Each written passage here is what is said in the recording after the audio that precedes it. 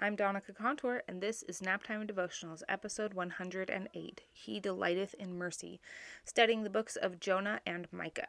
Welcome to Naptime Devotionals, a come follow me study for busy moms. I'm your host, Donica Contour. I'm a member of the Church of Jesus Christ of Latter-day Saints. I'm a wife, I'm a mom, I'm a daughter of God, just trying to get home, and I hope that something I say here today will help you on your journey home too. Hello, thanks for tuning in, taking some time out of your day to listen to me talk about Jesus. Today we're in Jonah, and we're actually going to just kind of hang out there. Micah's super good, highly recommend taking a read through, but we're actually just going to talk about Jonah today. I'm going to read a couple of scriptures, and we're just going to kind of talk about them. So mostly, let's talk about this first. I'm sure you can hear my kids playing in the background. Sorry. We're working with what we got. So let's talk about mercy. I think that there's a tendency to kind of look at Old Testament God and be like, I don't know, associate him with like fire, brimstone, just justice God, right? Just he comes down hard. But we also know from 1 Nephi 10:18 that God is the same yesterday, today, and forever. So he actually is just as merciful today, right? We associate God being much more loving and compassionate in Old Testament, and especially in the Book of Mormon. It's just kind of a reminder that the Book of Mormon is completely true, where our Bible, our Old Testament, and our New Testament are we believe that they're true as far as they're translated correctly. There's things that have been taken out. There's things that have been added in.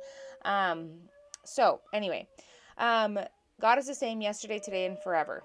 So he is just as merciful then as he is today. And we're actually going to talk and focus on his mercy. So this first act of mercy I actually want to talk about is in Jonah chapter 1, verse 17. Now the Lord had prepared a great fish to swallow up Jonah, and Jonah was in the belly of the fish for 3 days and 3 nights. I think a lot of the times we see this depicted as a whale. Out of curiosity, because I was curious, I looked up on a map where Nineveh is and where, is it Tarshish,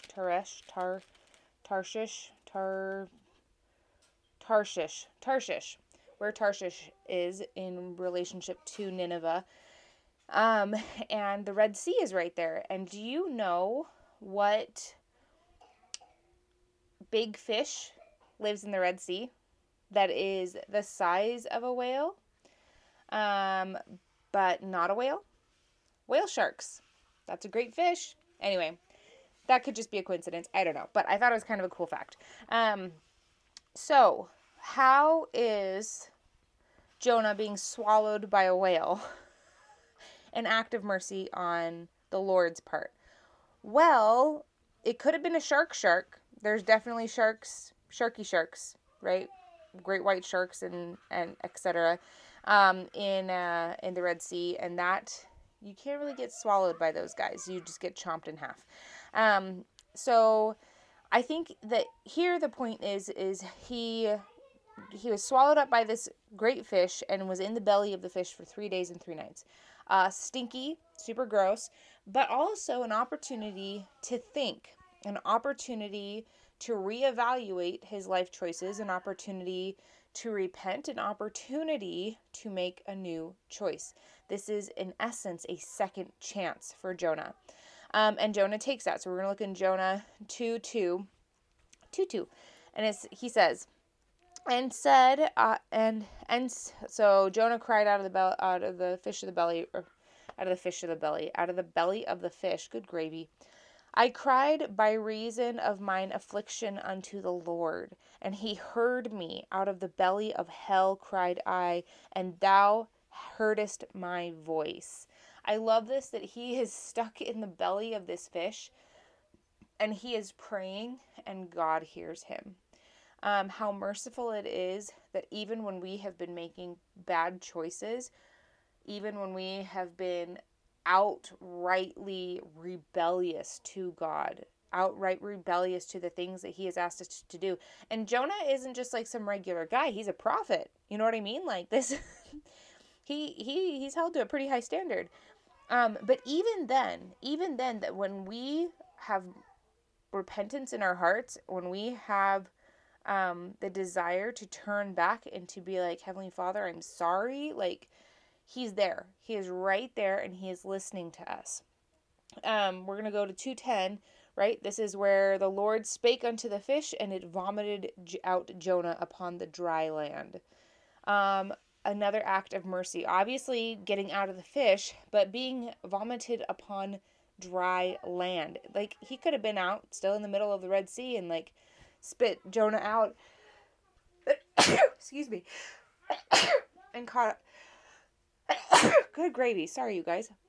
And God could have been like, okay, well, you still think about what you did on that swim back into the shore, right?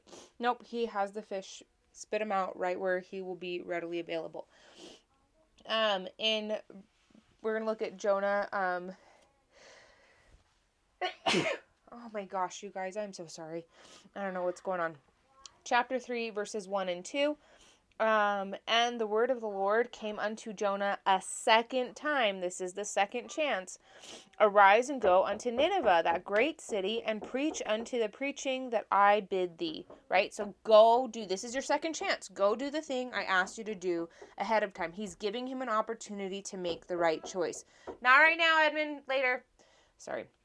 If I don't address him, he'll just keep sitting there knocking the whole time. Life with kids.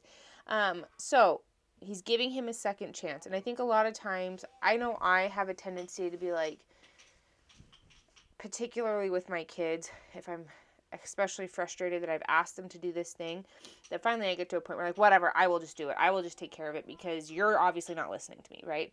How many times does Heavenly Father give us a second chance, a third chance, a fourth chance, a fifth chance to do the right thing, to make the right choice? So he goes. These are verses 4 and 5, still chapter 3. And Jonah began to enter into the city a day's journey. And he cried and said, Yet 40 days, and Nineveh shall be overthrown.